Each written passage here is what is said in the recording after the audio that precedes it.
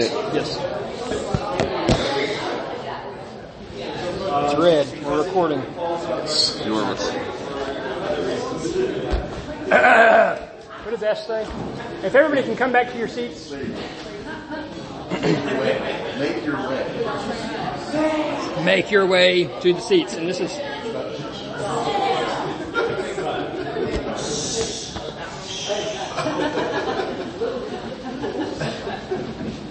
I'm being friendly. All right. I'm going to read our scripture tonight and then invite Chandler up.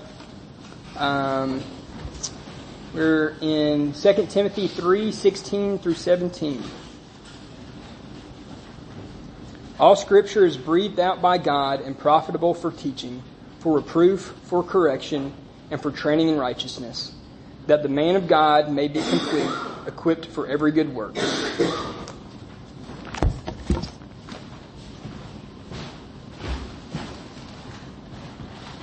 Before I pray and we get into the message, I thought maybe I could just take a second to introduce myself. My name's Chandler. I'm the pastor at First Baptist Alcoa. My wife is not here because she is very pregnant. We're having our first child, a baby girl, in December 29th. So I'm giving her the night off, as I try to do most nights these days. But we've lived here in Alcoa for about a year and 8 months or so. It'll be 2 years in February. I came to be the student and family pastor at First Baptist Alcoa, and now I'm just the pastor and still doing student stuff. So that's actually partially how I know Ash. I came to this coffee shop once. That's one way. The second is that on my staff is a guy named Cody Barnhart, who some of you know, infamously. And I won't even have to say anything more, I don't think. But you can all pray for me. And the third reason is because actually the mother church, Pleasant Grove Baptist Church, with Ash, has partnered with our church to do youth activities before, and so we really appreciate Ash and all the ministry he does with us and for me, and appreciate your church and all the ministry y'all do in Maryville. So let's pray as we get into the Word tonight. Lord, we thank you for the gift that is your Scripture. It is a good reminder on this Reformation Sunday that our beliefs, our life are normed and held accountable to Scripture and Scripture alone. It is the only sure and trustworthy guide of all that we seek to do. We pray that as these words that were written by Paul and inspired by your Spirit are looked at this evening, that what is preached would be true and trustworthy and correct. And where I fail in my flesh to do that, I pray that it would just be forgotten. Lord, we thank you again for your word, and we pray your blessing over our time together in it. It's in Christ's name we pray. Amen. Maybe you were like me, and not that long ago, you remember seeing on Facebook or Instagram or Twitter kind of a meme that was going around where people were asking, if God could write a letter to the churches in America, what would it say? There may have been a version of it that said, if Paul could write a letter to the churches in America, what would it say? And maybe you saw some of the feedback people gave, which was, he did write a letter to the churches in America. He actually wrote through Paul 12 or 13, depending on how you feel about Hebrews. And then he wrote several others, from Hebrews, James, 1st, 2nd Peter, 1st through 3rd John, Jude. He also wrote Revelation, which is a letter. And within it, there are 7 letters addressed to 7 different churches. So yeah, God wrote plenty of letters for churches in America. And what do you mean by God wrote them for the churches in America? Well, the thing that we're going to see tonight is that all Scripture, not just part of it, is breathed out by God. It is inspired by God, and therefore it is profitable for us. And not just profitable for the church in Ephesus, not just profitable for the church in Rome, not just profitable for the church in Jerusalem. It's profitable for every church that has ever existed across space and time. It is as good for the church here at Pleasant Grove at College Street. It's as applicable and profitable for you, as beneficial for you, as it is for my church over in Alcoa. And so, as we look at this text tonight, I want you to see that because Scripture is God-breathed, it is profitable for life. It is profitable for all of life. Your life as an individual follower of Christ, your life in the church, and the life of the church. Scripture is profitable, beneficial for all of that. We see in this text, Paul, in just these 2 verses, says, all Scripture is breathed out by God. I want to pause just on that phrase, all Scripture. Because we need to start thinking about this for just a moment. Because Paul is writing, we consider this whole Bible, and maybe you have your own copy there in front of you, Scripture. Okay, you may not consider every part of it. Maybe the index in the front that was written by a publisher you don't consider, like the title page you may not consider. The maps in the back, sorry, Paul didn't write those, draw those for you. God didn't inspire the maps, okay. But all the words in here that were written centuries ago, the latest of them written 1900 years ago, those words we consider breathed out by God as Christians, as believers, specifically as Protestants.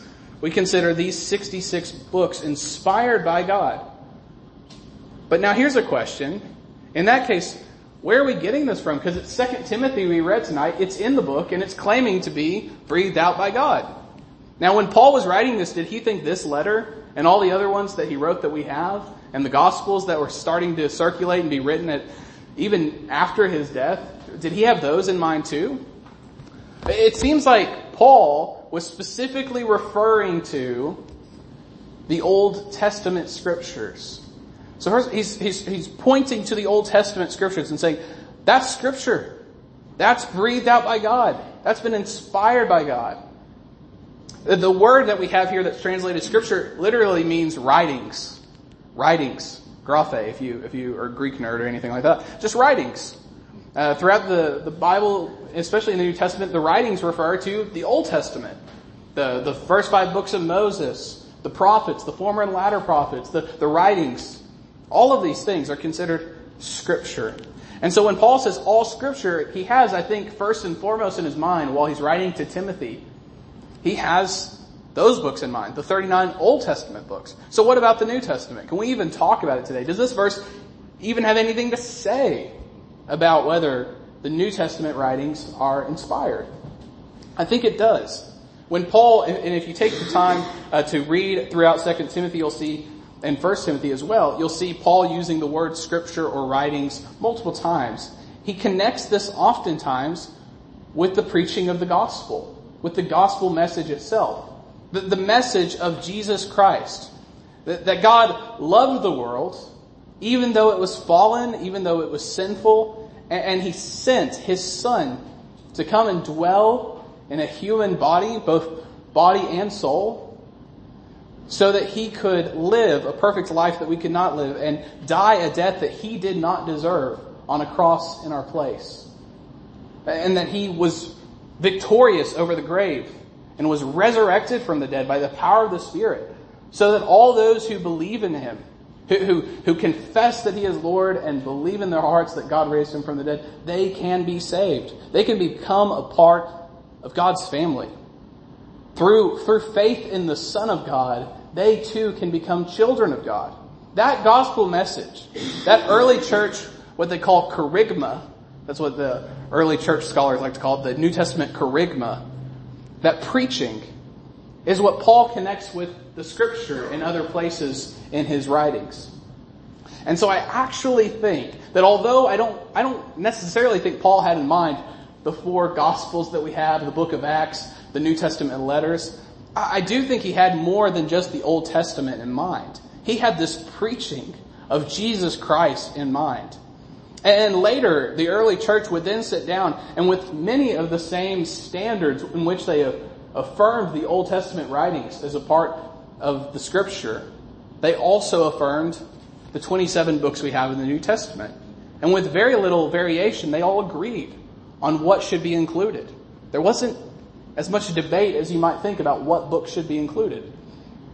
And so Paul is writing and saying all Scripture, speaking both of the Old and to some extent the New Testament, is breathed out by God. That word breathed is so interesting to me. It combines the word theos, which means God, and pneumatos, which means spirit, together. To give you this idea of God spirited, not just God breathed, but God spirited. Scripture is God spirited. Makes me think of the Holy Spirit, right? This is why we often talk in theology about the Scripture being inspired. It's a very appropriate word to put here, that God through His Spirit has breathed out this word.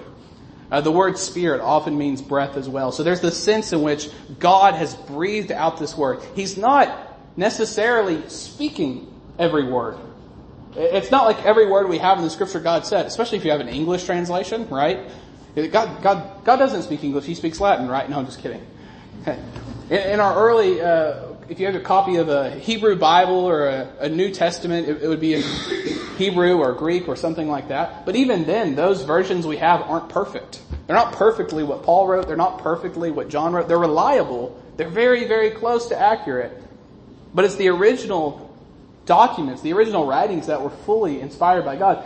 But it wasn't like God in Matthew's ear and said, okay, write this down, and then told him the story. It's not like He went to John and said, okay, get your pen ready. In the beginning was the Word. And that's not how the Scripture even talks about this process. It's just that God through His Spirit, He didn't speak all the words in our Bible. He breathed them. He inspired them. He influenced the writing so that what we have is true and reliable. But it's also the words of men. This letter written by Paul is Paul's words for Timothy. But it's also God's words for Timothy. And as we have collected it and studied it and made it a part of our churches, it's also God's word for us. And why can it be that? Because all Scripture is breathed out by God. Listen, if you had a personal letter written down to you, if you went to work one day and you had all these sticky notes, I don't know if any of you have coworkers who like sticky notes, maybe you do, who like leave sticky notes in your office. What if one of them was just signed like God, G-O-D, and you're like, okay, well, if that's really God, I would listen.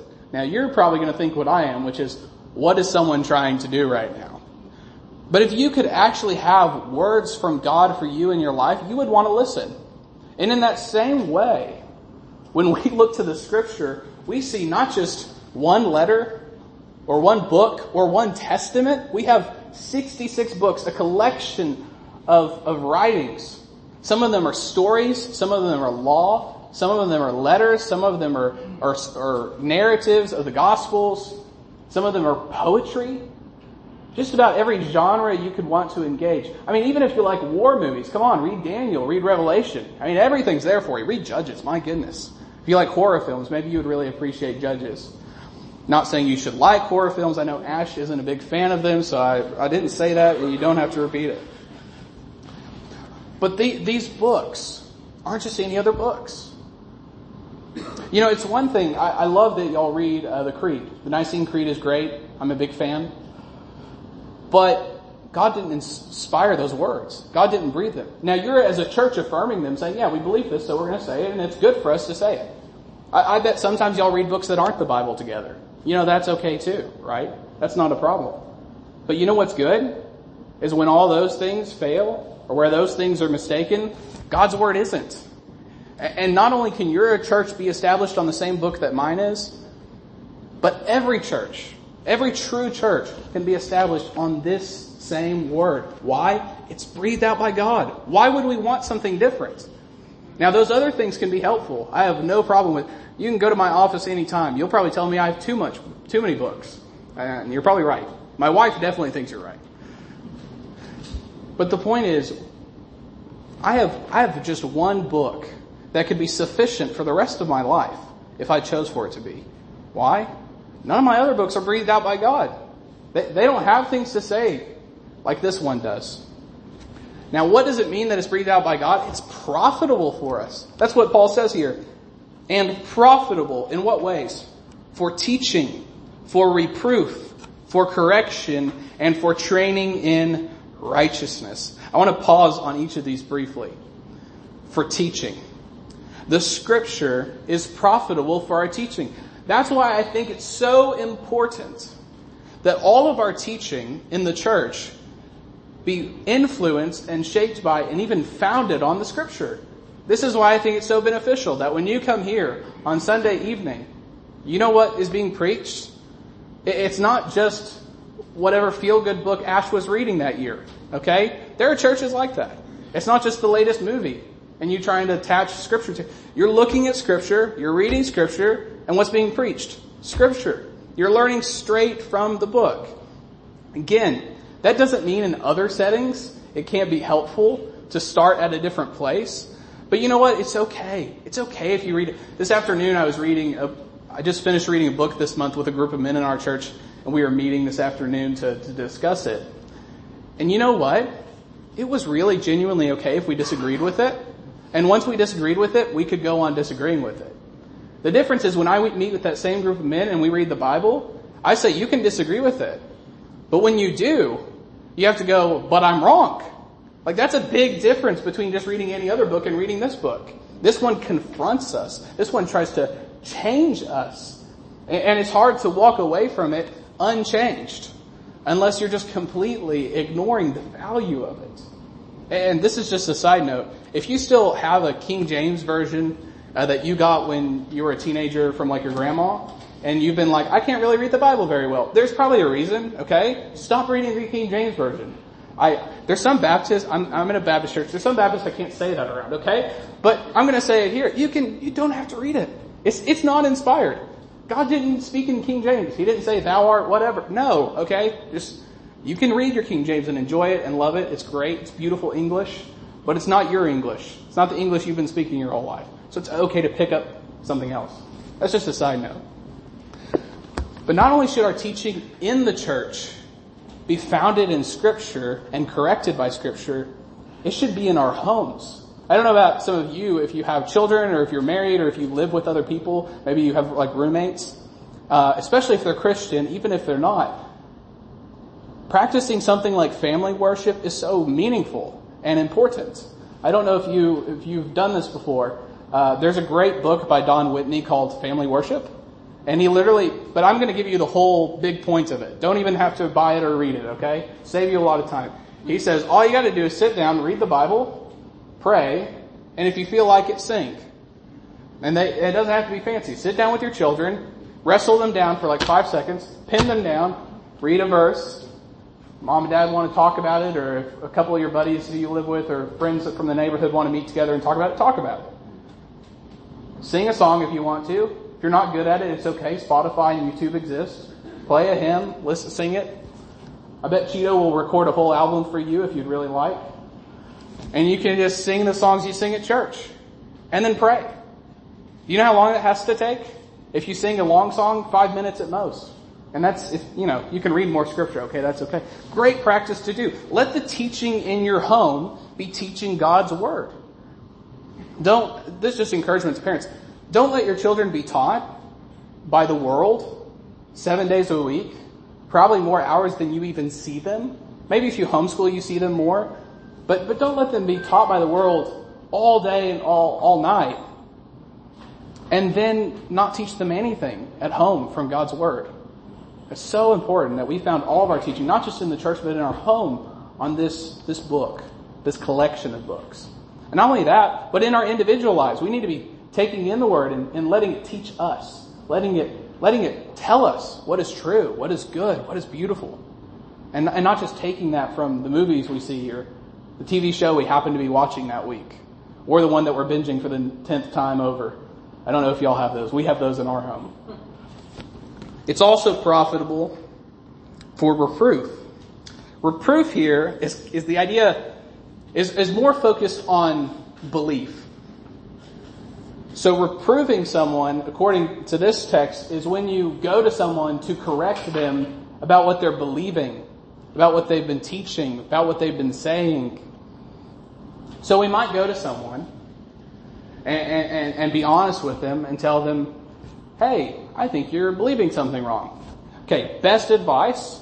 Don't just pull out, the book you happen to be reading at a given time. If you can open the scriptures and point at verses or sections of scripture that are helpful for this, it's going to go so much farther. If they're a true believer, it's going to go so much farther for them to be convicted by the Word of God instead of you.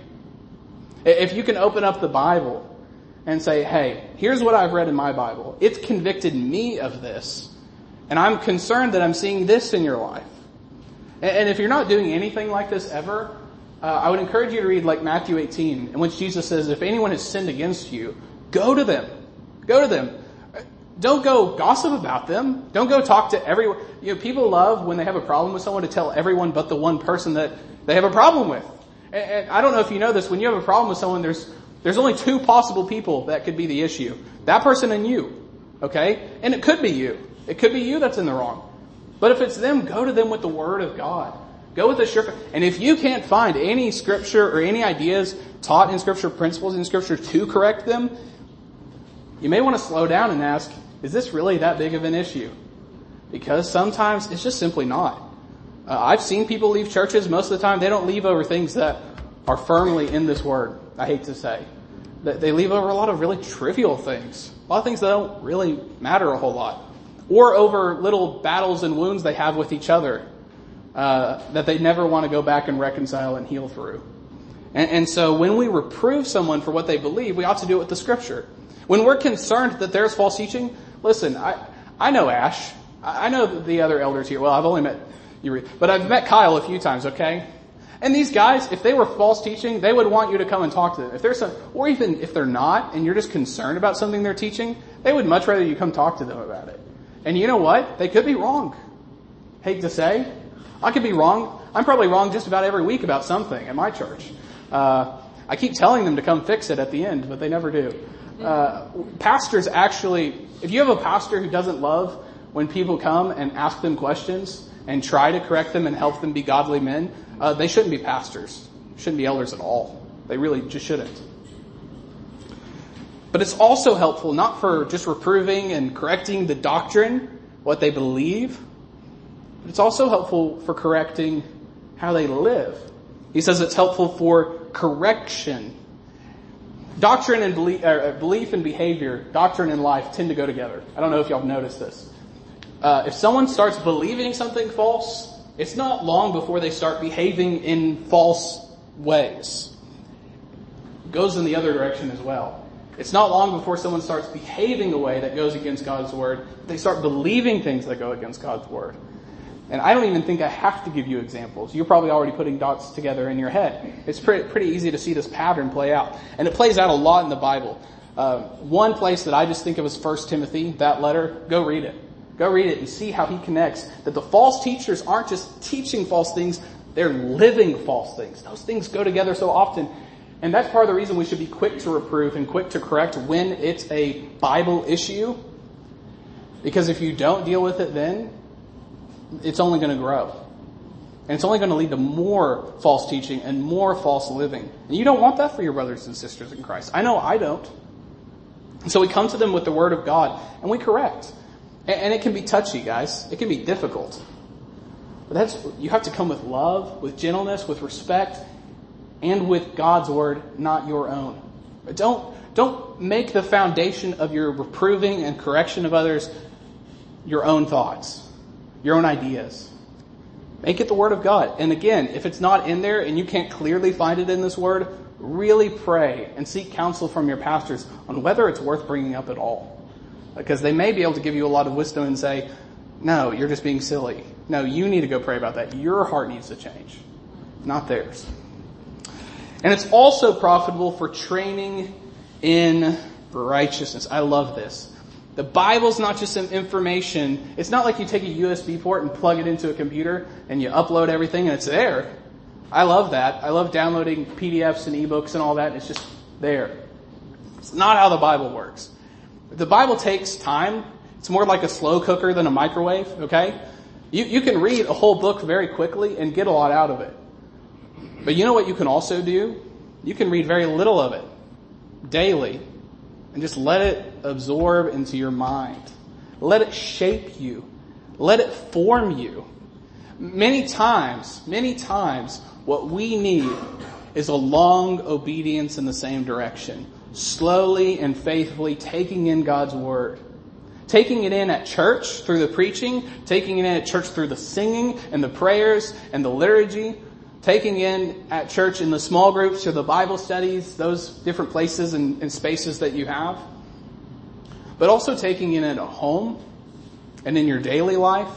You know, family worship is great, but there's another thing that I think it was the Puritans probably used this language of secret devotion. That's your quiet time, as Baptists have said in the past. I don't know where the word quiet time is in the Bible, that phrase, but I don't see it. I don't see secret devotion either, but it's the same thing. Your own personal time with God. That is so important. And encourage, I know you have new elders here, and Ash probably won't listen to this, but if he does, just an encouragement that don't let your whole life of engaging Scripture be about you preparing to teach it, or you preparing to lead a Bible study about it, but just let it be your life. Just let the Bible be your life. Why? Because you need to be trained in righteousness. You need to be trained to live like Jesus lived, to think like Jesus think, to teach like Jesus taught. That's how we need to be formed. That's how we need to be trained. And so daily, even small incremental intake of God's Word is so helpful. And why, what benefit is all this? All Scripture benefits Christians by making them complete and equipped. So what was the purpose of it being breathed out and profitable? He says in verse 17, that the man of God may be complete, equipped for every good work. Now the man of God, this is one of those times I'm like, you can say man or woman of God. Okay, ladies, you're fitting in there as well. If you are a Christian, if you are dedicated to the Lord and His work, this is for you. He wants you to have the Scripture. Why? So that you may be complete. So that you may know all that He needs you to know. I was, again, having this conversation this afternoon with this group of men. So it's so essential to the faith that Christianity is a revealed religion. What I mean by that is you can know as much about God as He has told you about Himself. You are limited to God's revelation for how much you can know Him and how much you can know about Him. So we should take seriously that this book is exhaustive. This one has really small print, so it doesn't look very big. But there's quite a lot in here, right? It's exhaustive for us. If we are going to be complete, we need to center our lives taking this in. Because you are going to spend 10 years, 20 years, 40 years, 80 years possibly taking in this Word, and if the Lord tarries and He does not return yet, you will pass away from this earth.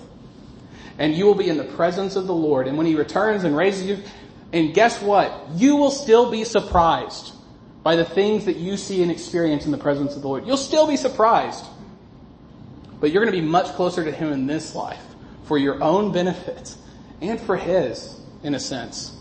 If you commit yourself to making this a part of your walk with the Lord, making this a part of your life with Him and your life in the church and of the church, you're going to be complete and equipped for every good work. I don't know if you've ever met someone who's a Christian who's really passionate about mercy ministry or good works type ministry or different things like that. That's a great thing. Unfortunately, a lot of times those people, I don't want to categorize them too much, but oftentimes some of those people really struggle to see the value of slowing down, sitting down, and opening up the Bible. Like they may think the Bible's good, they may think it's really important, but they're doers. They want to be out there helping people, loving people, giving people food, giving people clothes, caring for them. That's great. But how are they going to be equipped for all of those good works and many more? From this, all Scripture is breathed out by God and profitable for teaching, for reproof, for correction and for training, for righteousness, that the man of God or the woman of God may be equipped for every good work. How are we supposed to do this? How are we supposed to live this life? How are we supposed to do church ministry? We have to be people committed to this Word.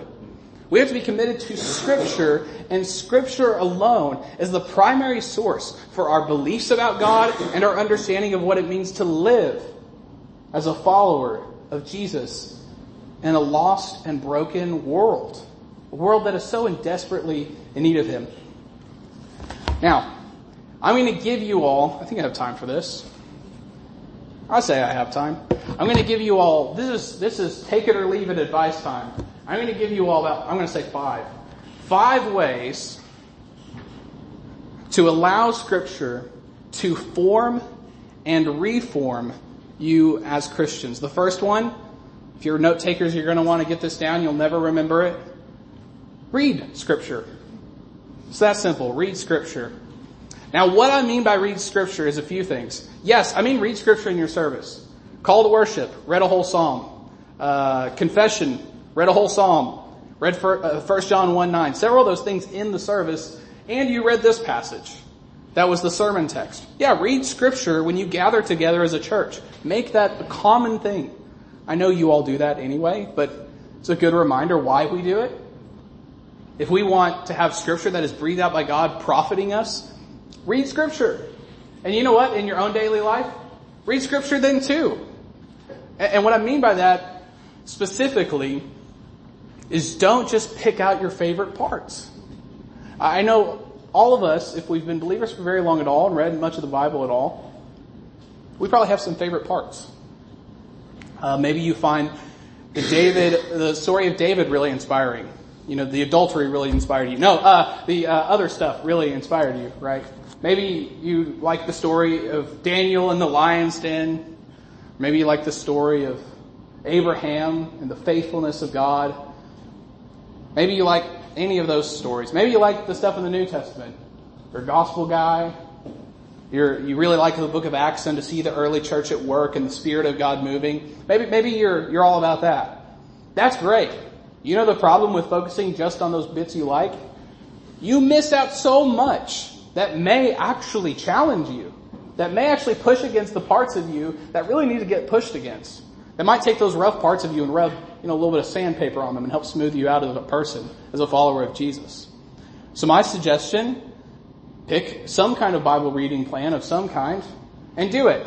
This is where I pause and say this is my advice. It's not a command of Scripture. So don't call me a legalist later. You don't have to do this. I think it's a good idea. Don't have to do it. So the best reading plan is going to be one you can actually finish. Okay? That's the first thing. So you see all those Bible in 30 days or Bible in 3 months. I've known people to do them. I didn't see them a whole lot while they were doing it. No, that's a joke. But maybe that's not the right plan for you because reading like 10 or 20 chapters of Scripture a day isn't really your bag. Some of you have a spouse and children that you have to care for. It's going to be very difficult, although it's great to try to take in as much Scripture as possible. It's going to be very difficult.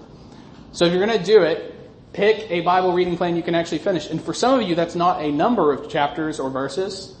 It's an amount of time each day. I'm going to give 15 minutes to make sure I read my Bible today. I'm going to give myself an hour to make sure I read my Bible. When I say read, here's what I mean. Read. I don't mean study in depth. I mean read. Start with one verse and just read. When there's something that's confusing, underline it, circle it, put a question mark next to it. If you have a question, write it down. And you can do one of a few things. At the end of the week, you can take an hour and go through all those questions and try to answer them. You can go to your pastor and ask their counsel. You can also just leave it. Pray to God that you'll figure it out in the next year. Next time you come around to that part of the Bible, say, maybe I've answered it. My wife likes to do that sometimes. She'll leave some questions in her Bible, and then the next time she goes through her Bible, she sees those questions, and sometimes she says, I've answered those. Like, I know the answer now. At least I think I know what the answer should be. And so that's just helpful. Don't get stalled on things. Just read it. And that's a great practice and a really helpful one. Second thing to do, study it. I know, it's shocking.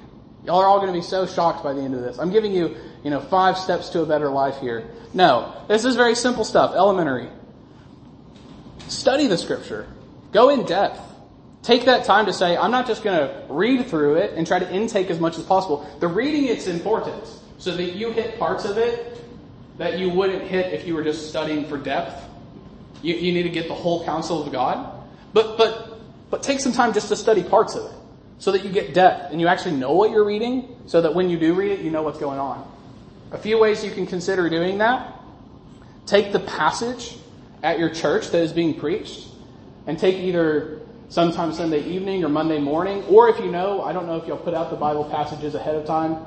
Okay, well, maybe anyway, the point is, take the Bible scripture passage from your Sunday gathering and study it on your own. Go to your pastor and say, hey, what is a commentary on the book of the Bible we're going through right now? I know y'all just finished Philippians not long ago. Go to Ash and say, hey Ash, what's a good commentary that I can read, not that you can read, but that I can read to help me study Philippians? And then take a good study Bible. I know y'all that use the ESV at this church. The ESV study Bible is great. And just take some time to pray and study the scripture. And it doesn't have to be harder than that. Just take the scripture you're studying. You can also do this. I imagine y'all may do this in your small groups.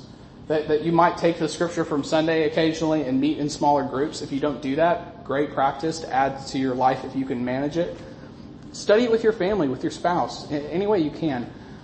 And maybe it's not that. Maybe you're like, I'm not so interested in what Ash is preaching right now, and I don't think it would be the best way to, Instead, pick a book. Just pick one book of the Bible. Ask for a commentary recommendation from Ash or from one of the elders or something like that. And start going through it. Take that time once a week or so just to get more in depth into Scripture. I think it's a really good practice. Read Scripture, study Scripture, and memorize Scripture. Memorize Scripture.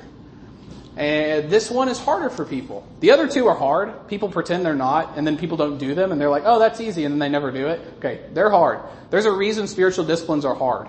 Because they're going to make you more like Jesus, and there are people who have a vested interest in making you less like Jesus. There are evil forces in this world that don't want you to be like Jesus. If you're like Jesus, you're a problem, okay? So there's a reason that it's hard for you to open up your Bibles. There's a reason it's harder for you to study and to read and pay attention in preaching.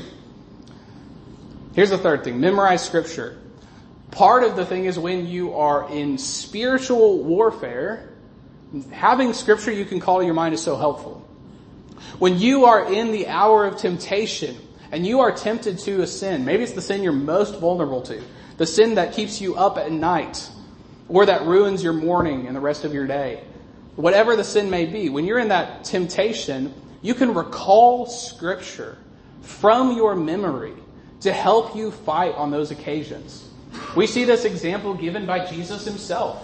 When he is tempted, he recalls Scripture to say to Satan and to fight temptation using God's Word. It's a very good practice to have in mind. Also it's not just about temptation. I don't know if any of you try to witness to people as a part of your Christian walk. I really hope you do. If I'm not mistaken, I think I heard the other day that less than 5% of Christians have ever shared their faith. And you wonder why all the churches are shrinking. I mean, it's kind of apparent at that point, isn't it? I hope you're making that a part of your life. I hope you have non-Christian friends that you are trying to influence instead of letting them influence you. One of the ways to witness to them is to have Scripture memorized. If there's someone who's dealing with depression, it's good to know. Maybe you have some verses memorized that have helped you in your battle with depression or anxiety. Maybe you're just calling to mind basic Scripture about the gospel. John 3:16, for God so loved the world that he gave his only Son, that whoever believes in him should not perish but have eternal life. You can witness to someone with just one verse.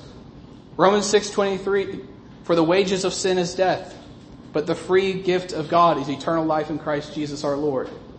Simple verse you can use to explain the sin in their life, the result of that sin, which is death, the free gift of God. It's all there. All you have to do is memorize a verse of the Bible and you can start talking to people about your faith easily. Yeah, that's worth it to me. So for witnessing, for temptation, for your own growth, memorize Scripture. Make it a part of your heart. Not just your head that you're going through during the day. Fourth thing, pray Scripture. Pray Scripture. When you speak to God, don't just let it be your own words, like you're the smartest person around. It may just be that your words need to be a little bit more sanctified than your head wants them to be. Now, I think you can take whatever to the Lord, and He can handle it. We see that in Job. We see that in the Psalms. My goodness, we see that in the Psalms. But wouldn't it be even better if instead of you just saying whatever came to your head, it was at least grounded in Scripture? It at least had a little bit of the vocabulary and the grammar of Scripture. Not only that, it's not only so that we are praying God's words back to Him. Here's a very good reason to pray the Bible. If you struggle with prayer in your own life, it's probably because it's boring. It's probably because you say the same old things about the same old things. And you're like, this is miserable. I mean, you don't want to admit it, but you're like, I don't pray for a minute or 2 minutes or 5 minutes because I would rather do anything else. Because I'm just going to rote memory, pray for my mom, she's having trouble with her knee, praying for my grandma, she keeps calling me. Whatever it might be. But if you go and you look at Scripture, you can pray. You can go to Psalm 23 and say, the Lord is my shepherd. Lord, shepherd me today. Shepherd me and lead me the way that you want. Comfort my heart when I struggle at work with some of my coworkers that have been difficult or have been rude to me, that I feel like maybe just don't even like me or want me there. Lord, shepherd my mother through this time where she is struggling with her knee. My mom's fine, by the way. I'm just using this as an example. Using Scripture.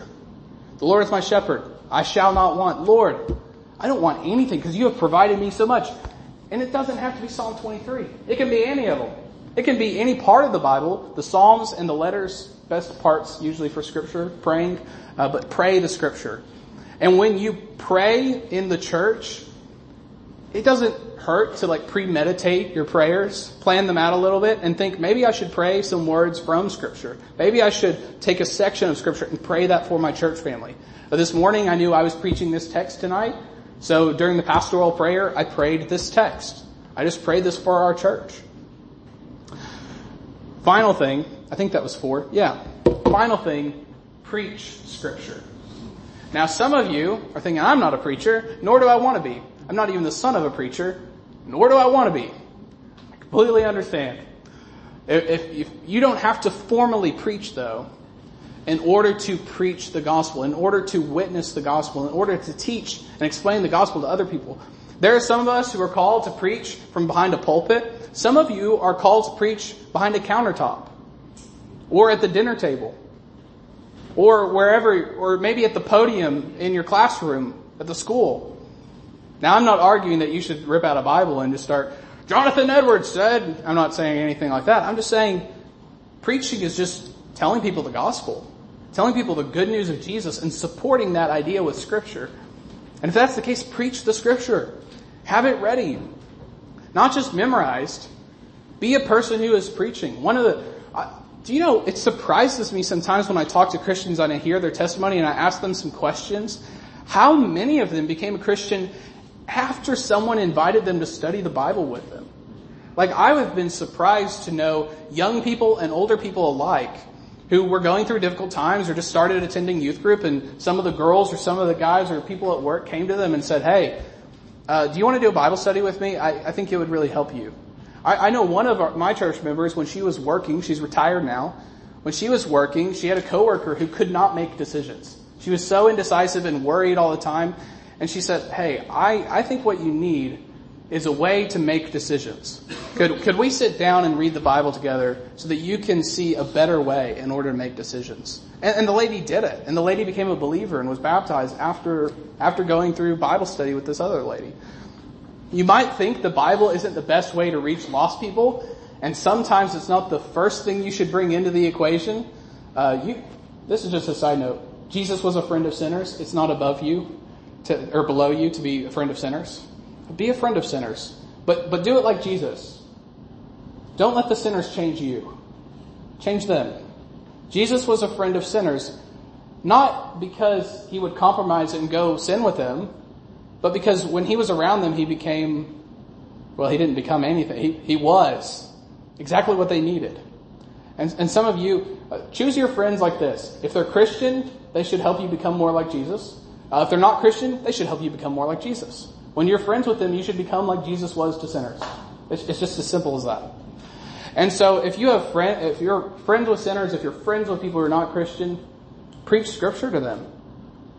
It may just be that you have someone in your life you can even think of right now. You're just going, could I get them to read the Bible with me? Like, could I get them just like to sit still for a second and like stop worrying about all the garbage in their life and like maybe actually just like read it? Warning. People who are not Christian and have not grown up in the church will say crazy things about the Bible sometimes. I had a friend that long distance, I was encouraging him in his walk with the Lord. He's not a Christian, but I was encouraging him to begin to walk with the Lord. And I encouraged him to read the Gospels. And he texted me one day and he's like, yeah, so like in Matthew, Jesus sounds like a cult leader. I'm like, oh goodness, this is not what I was hoping for. They're going to say crazy things. But you know what? That's good for you. Because sometimes we've heard these things so many times. It goes right over our head. We don't even realize how crazy some of this sounds to people, how radical some of it is, or how normal, until we actually get in people's lives. So the last thing is preach Scripture. Preach it in your pulpit. Make sure your pastor does. If you ever leave this church because you're moving or whatever, go to a church that preaches Scripture. Life is too short to go to a church that preaches anything else. It is just too short to go to a church that wants to fill you with a bunch of stuff that's not in this book. And I'm happy to say all this because, like you, it's Reformation Sunday. I'm a Protestant, and we ought to be committed to Scripture and Scripture alone. And we ought to fill our lives with it so that we are new and better people because of it. Let's pray.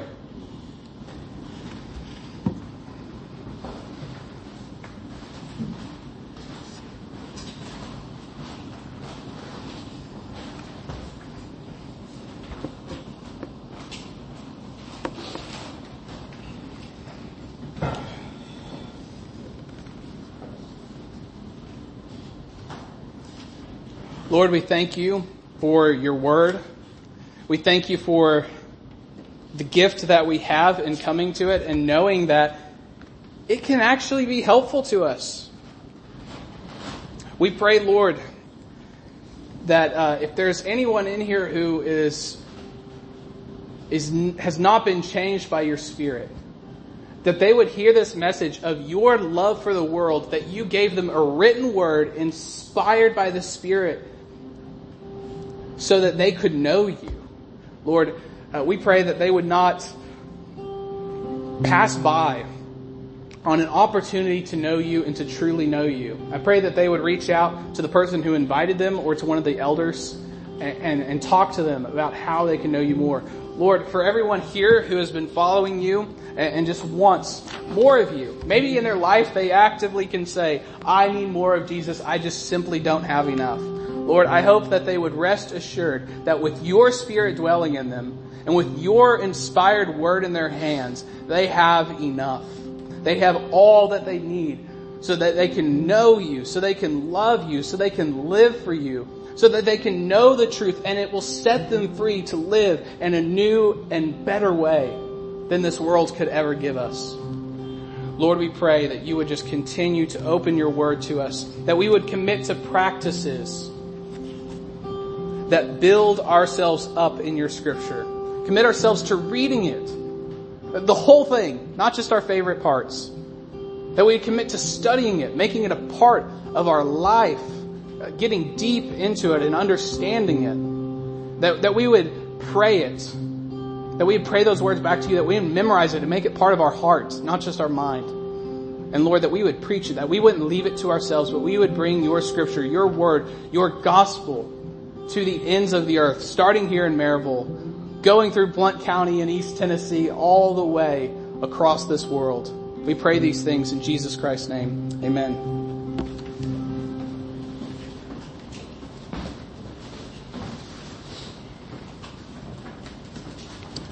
Please stand and sing the close of the song.